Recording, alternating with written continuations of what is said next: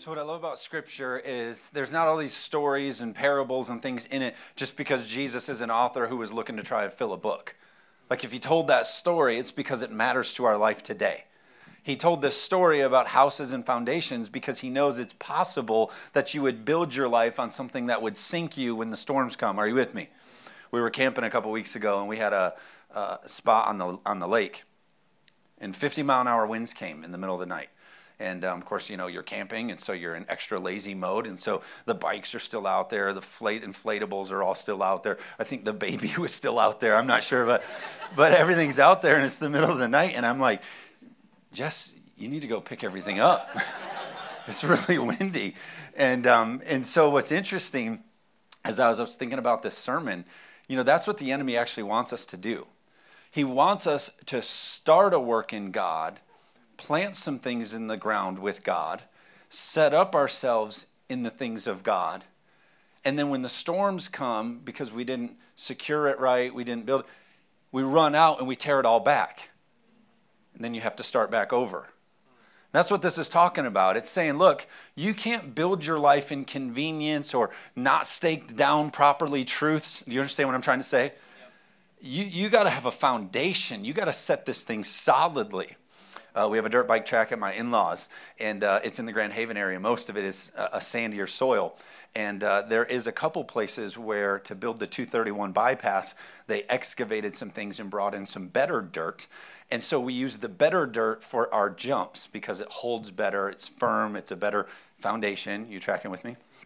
And so those are the good jumps. Those are the ones you want to hit with speed. Those are the whatever. But what happens is we get our machinery out there and we start moving things around and we want to add more jumps and make things better and bigger. And so the temptation is you'll be building something in an area that's mostly sand. And because the sand is there and the good dirt's way on the other side, we try to build something with just the best of what's around. Understand what I'm trying to say? And so we just take what's the most convenient, what's the most near us, and we say, this will be good enough. And so in our case, we get the bad dirt and it's sand, and so sand is really loose. And so you have a dirt bike that goes really fast and it hits really loose sand. And how many know that as far as a jump is not a very good turnout? So we build these things and we say, Scott, go try that jump because he'll hit anything. He's like Mikey, he'll hit anything. He's like, Scott, go see if that holds. And so it doesn't work, and thankfully he's still with us today. But I noticed and I thought on that as I thought of this sermon, it's the temptation that we all face in the busyness of life. It's like, hey, we do want to build this thing in God. We do want to have this thing put together.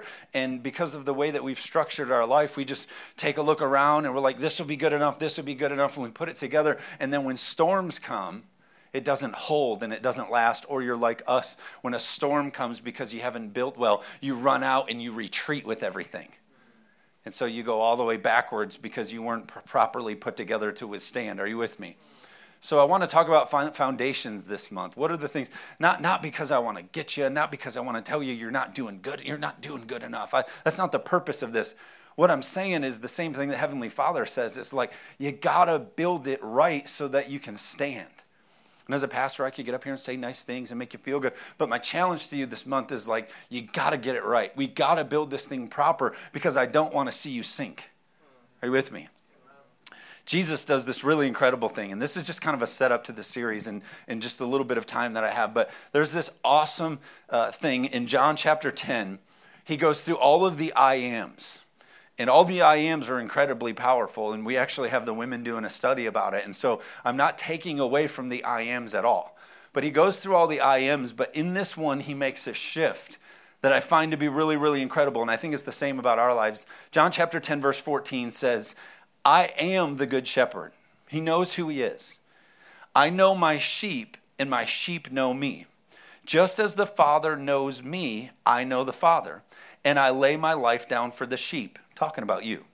Verse 16, I have other sheep that are not of this sheep pen. And then it says this, I must bring them also. They too will listen to my voice, and there shall be one flock and one shepherd. In one place, he's I am, and then at another place, the I am causes him to be an I must person. It's possible for us to be a people who have an I am. We have an understanding of who we are. We understand how God wants to bless us and love us and take care of us. But you don't stop there. He does those things here so that we can turn and then be a people who must with it. Are you with me? That's the foundation of all of this thing. He didn't come and bless us and call us and equip us and position us so that we could do nothing. He did it all so that then we could turn and must. Are you with me? Yeah. So the I am is important. It's important we know our I am. It's our identity in God. You should know your I am. He said, I am the good shepherd. This is settled in me of what I am. You should have things about God settled in you. Your salvation with God, it's who you are. You're saved. You're redeemed. Blessed and highly favored, you are. It's who you are. I am blessed and highly favored. It's how God called you. Your beliefs, it's who you are. Believe in God. It's your I am. I love that Paul said, I am what I am by the grace of God. He was settled in the fact that what he is in God is enough. Some of us hold back on moving to the must because we don't think we're good enough. We don't think we have what it takes. You're at a book study table. You're at the grocery store. You're waiting for somebody else to come do it because you haven't settled that who you are is who God wants you to be. He's called you. He's equipped you. He's positioned you. You're plenty able to move into the must be. Are you with me? Yeah. Paul said, I am what I am by the grace of God. I know that I got all that God has given me. Of course, continuing to grow and reach. God didn't want you to be somebody else. He wants you to be confident in the I am of who you are in God. So I'm not taking away from I am at all. But if we stop in the I am identity, then you're going to miss really what God has for you. Even Moses goes to Pharaoh and he said, God, what should I say? By what authority can I speak to Pharaoh? And he said, you go there and you tell him that I am has sent you. It's a settled thing when you're confident in your I am. There needs to be no explanation. You can walk into darkness settled in the fact that you are confident in I am. Am I making sense? But then you move into this I must. And I've told you this before, that one of the hardest things about pastoring is just seeing people settle for less. It's, everybody says, it's the hardest part about pastoring. Is it coming up with a sermon? Is it there's all these other things that are very difficult about being a pastor. But I tell you, the hardest thing for me, especially planting a church, which, you see just the congregation as family and people you love deeply. The hardest thing for me is just people settling for less than God's best. Making excuses for themselves or making situations where they would just rather stay back here instead of getting to where God has for them. Are you with me? Yeah. And so this is Jesus' pull. It's saying, hey, not only am I confident and settled in this I am, but I also understand that the I am leads me into an I must. I must do something with this. We do the same thing with our kids. As a parent, I spend all of my time, all of my life, you spend all of this energy as you have your kids doing what? Teaching them who they are.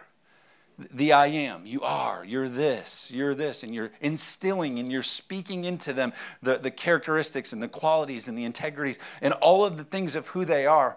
Why? So that someday when their must be comes, they're prepared to handle that. Yes.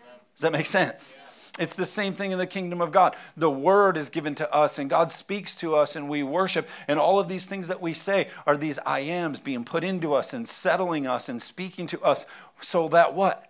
So that when the day comes, when our must be comes, we're ready to handle it. Because you're not called to just stay settled at this I am. The problem is religion does do that.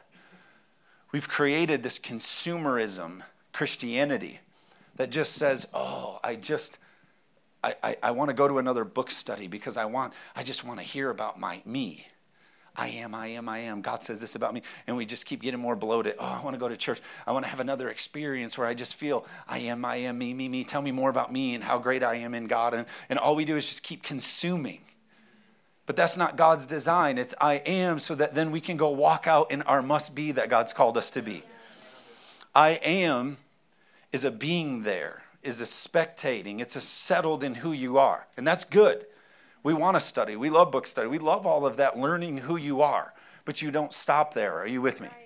So it's the being there. It's the spectating. But I must moves you into participation and contribution. Right. You guys love those words in church, right? Because I heard you say nothing. But God has called you, and the greatest thrill in your life is when you get to that place. I am is great, and it's wonderful to be built up, but there's nothing like the thrill of victory in God. When you step into your must be, and this is what God has created me to be, and you walk into all of that, that is the greatest. Amen? It's when we move from living from convenience to living in conviction. Totally convicted and living in conviction of how God's called us and equipped us. And no matter what the situation, we are convinced and convicted that this is God's for me. Are you with me? I said it just a minute ago. I don't believe that the enemy is scared of a bunch of bloated Cookie Monster Christians. And what I mean by that is this. We go to church and we walk around and you're Cookie Monster. I am. And you just want to eat and eat and eat. And more cookies, more I am. Tell me more about me. Right? And we laugh, but it's so true. The highest attended things are where somebody's going to come learn how to live their best life. Are you with me? What about the series that says, hey, come learn how to give all? Right? How's that one going to show up? Right? Take up your cross and deny yourselves. No, because we're this cookie. I am. Tell me more about how great I am in God. Are you with me? Jesus, at 12 years old, had this maturity of this understanding. He's in the temple.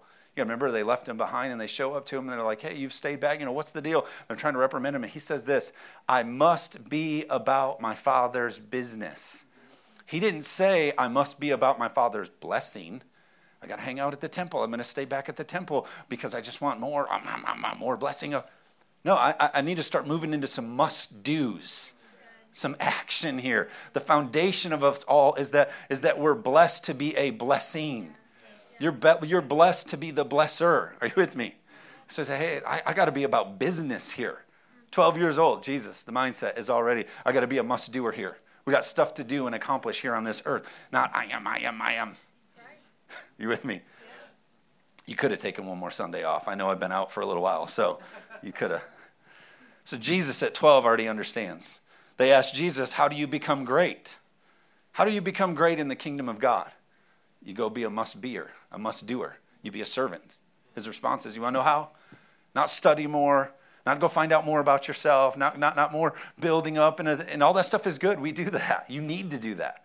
Because you won't be able to be the proper must-be, the must-do person if you don't have the proper I am in you. Are you with me? Yeah. But he says the greatest is somebody who goes and serves and gives their life and lives out this must-do. I saw in Jesus' life, he's so certain about this must-be, must-do, is you see that there's a scripture. I've read it to you before. I've preached a whole sermon about it.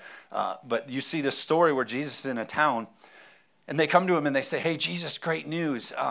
The other towns have heard all the miracles that you did. He just spent the night doing miracles, healing people, setting people free. And they said, hey, great news. We have more people coming today, and you'll be able to do more of the same. And Jesus says, well, actually, I must be on my way to Jerusalem. And he literally turns his back on good need. I mean, those were real causes. Those were real issues. And Jesus essentially walked away from it all. Why? Because he understood what his must-be was, which he said all throughout Scripture. If you read the New Testament, so many times the writers continue to reiterate, on his way to Jerusalem, on his way to Jerusalem. Why? Because Jerusalem was the destiny. It was the high call. It was the big purpose for him. Are you with me?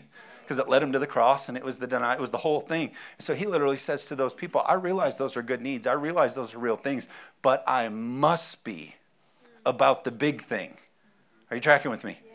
And so he understood what it is. And I think we need to be able to say the same thing. What is your must be? When you set your schedule, when you take a look at your life, when you balance your checkbook, is there a core conviction in you that says, oh, no. It's not enough that we just come over here and go, I am, and but what is the must be that drives us? Amen? God has a must that needs to meet our must. That's what I love about God, is not only does he put great must-be's in your life and called you to great must-be's. Sounds like an animal, right? I go down there and get a must-be. They're hard to take care of. But not only has he put them in your life, but he's also positioned heaven to meet you in those moments. We see the story of Zacchaeus in Luke chapter 19. You see where Zacchaeus is like, look, I have got to see the man of God. I've got to see Jesus. I've got to see God. I've got to see Jesus. And so we all know Zacchaeus, he climbs up in the tree because he's saying, I've got this must be in my life. I must encounter him. I must receive from him. And what I love about Jesus' response is when he sees the hungry heart of a must be person, he's drawn to it. Zacchaeus Luke 19, I think it's verse 5. It says, when Jesus reached that spot, he looked and said to him, Zacchaeus, come down immediately. Guess what the next word is? I must stay at your house. There's a must be that met each other. Many of you are just saying, God, when are you going to find me? When are you going to connect? When are you going to come back? When are we going to? And God's over here saying, I just need to see that must be shift made in your life. Where you're not just drawing it for yourself. You're not just drawing it for unto you and your own family. But when you get into a core conviction of this must be happening. Are you with me? For my community, then God says, hey, I must come to your place and dwell. I must show up at your business. I must show up in your house, your school, your neighborhood, because I see the must be in your life. What I love about this is guess who is actually closest to Jesus? The religious. Isn't that interesting? The Pharisees were actually the ones the most near him, and he looked past everybody who had all their I ams in a good row. And he said, hey, check out the must be guy up there. Let's go to his house. Because religion loves to say, get it all put in order and get your I ams and put those on display and be all about your...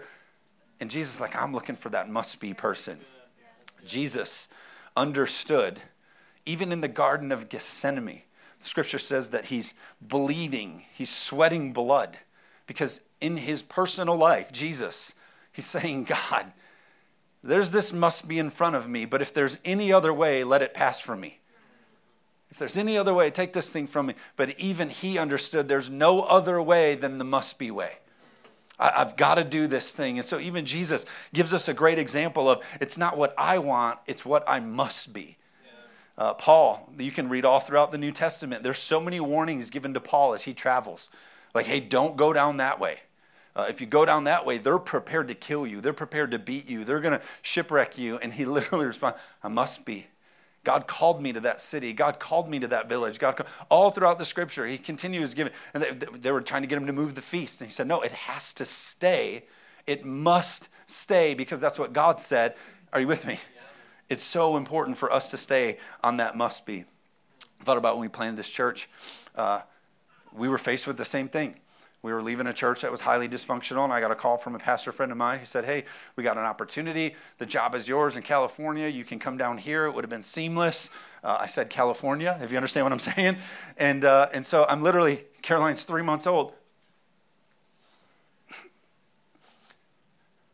I'm rocking her in a rocking chair. Being like, my wife's crazy. Faith, she's over here saying to me, no, we got to go plant a church. God's called us to. She's it's our must be. And I'm like, honey, like I go to the office, you don't. Like planting a church is really hard. Like, it doesn't just show up. And she knows that. But so I'm like, Jess, this is the worst time possible. I'm holding this 3-month-old. We're going off health insurance. We have no promises. And so California is over here. Like, oh, California, that's easy. The worship leader of that church was Lincoln Brewster, a really well, Dove Award. I'm like, this is easy. Like, let's do that. But words started to get spoke into our life. God started prophetically saying things and sending messages that it made it obvious that the must be is this. And so I'm so grateful that I responded in the must be. It was terrifying. It was worse than terrifying to just think, especially because we came to Cookie Monster Zeeland that didn't need another church, right? Hey, I got an idea. Let's go to Zeeland. They need a church. And so it was terrifying. But I would never trade every single terrifying moment of planting this church because I see all the rewards of a must be lifestyle. Baptisms.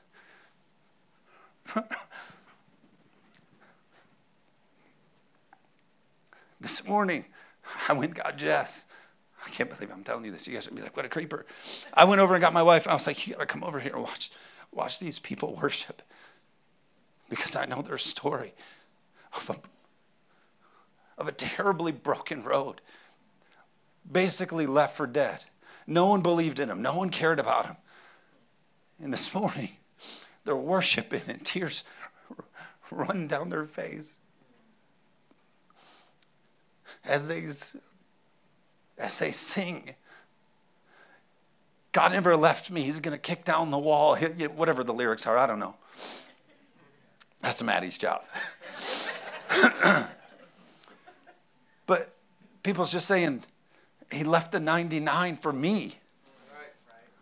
And they're doing that in this place that we weren't sure would ever come together because we moved out on this must be instead of this convenience. Are you with me? And the reward of it is better than anything you could ever be a part of.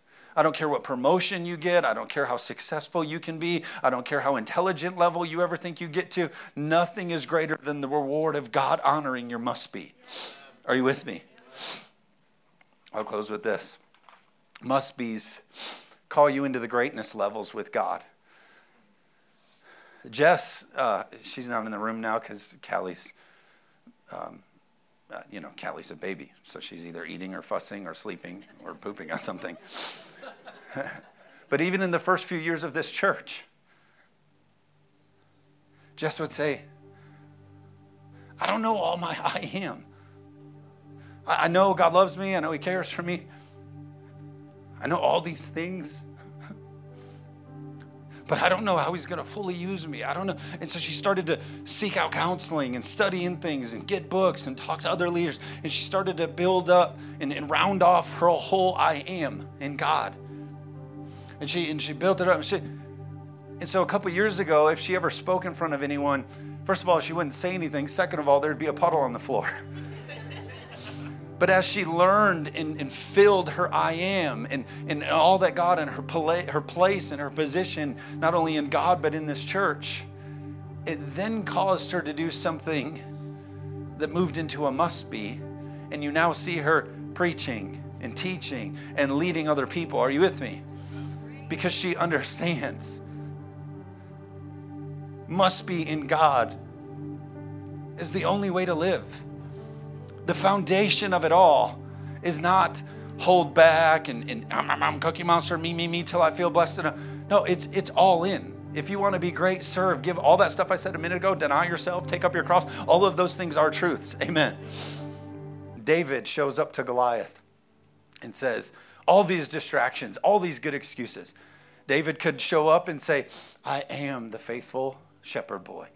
And I am the worshiper, and I am that. And he shows up to Goliath. He had all the excuses to not take on Goliath. Well, you see, the stuff, it doesn't fit me, and there's no way that I could move out into this must be and take out Goliath. No, he had a must be about his life. And he said, I'm going to handle this thing. I don't want to sit over here and just say, well, I'm blessed and I'm this. And no, I'm going to be a person who moves out and must be. Amen. The scripture says there's an angel. It gives a story of an angel. One angel killed 186,000 men.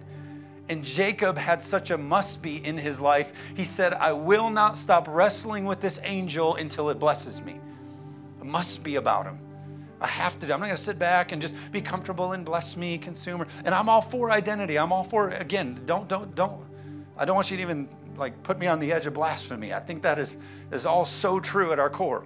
But if we stay there, it's a huge disservice to the kingdom. Are you with me? So some of us got to wrestle with this must be of I will not stop until you bless this must be. I thought about Joshua. We see in the Old Testament, Joshua, he's got this battle that he's in. And the scripture said it comes to the point that if the sun goes down, he'll begin to lose again. And so literally Joshua's must be was we must win this thing. So he has enough faith in God to tell the sun to hold on. I'm talking the sun in the sky, he told to stand still. You can research it now that there's science that says that when they look back through how the sun has come up and gone down, they can actually in science prove that there was a time in history where the sun skipped its normal sequence. It stood still for the must be of God. Are you with me? I think about Moses had a must be and he got to run through a Red Sea. What does God want to do in your life when you move out on your must be? I'm not just going to be content in this I am. I want a foundation of going with all that God has in a must of my life. Amen. The greatest ministries that I've ever been a part of or connected to or that I gain influence from, if you sat in a room with them, every single one would start with this.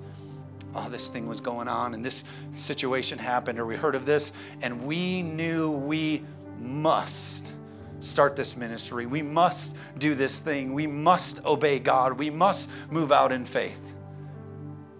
No one says, oh, well, we got together and we got more master's degrees and we sharpened up, and all that stuff is fine. I'm not coming against any of that. But it's people who move out that have great influence. Amen.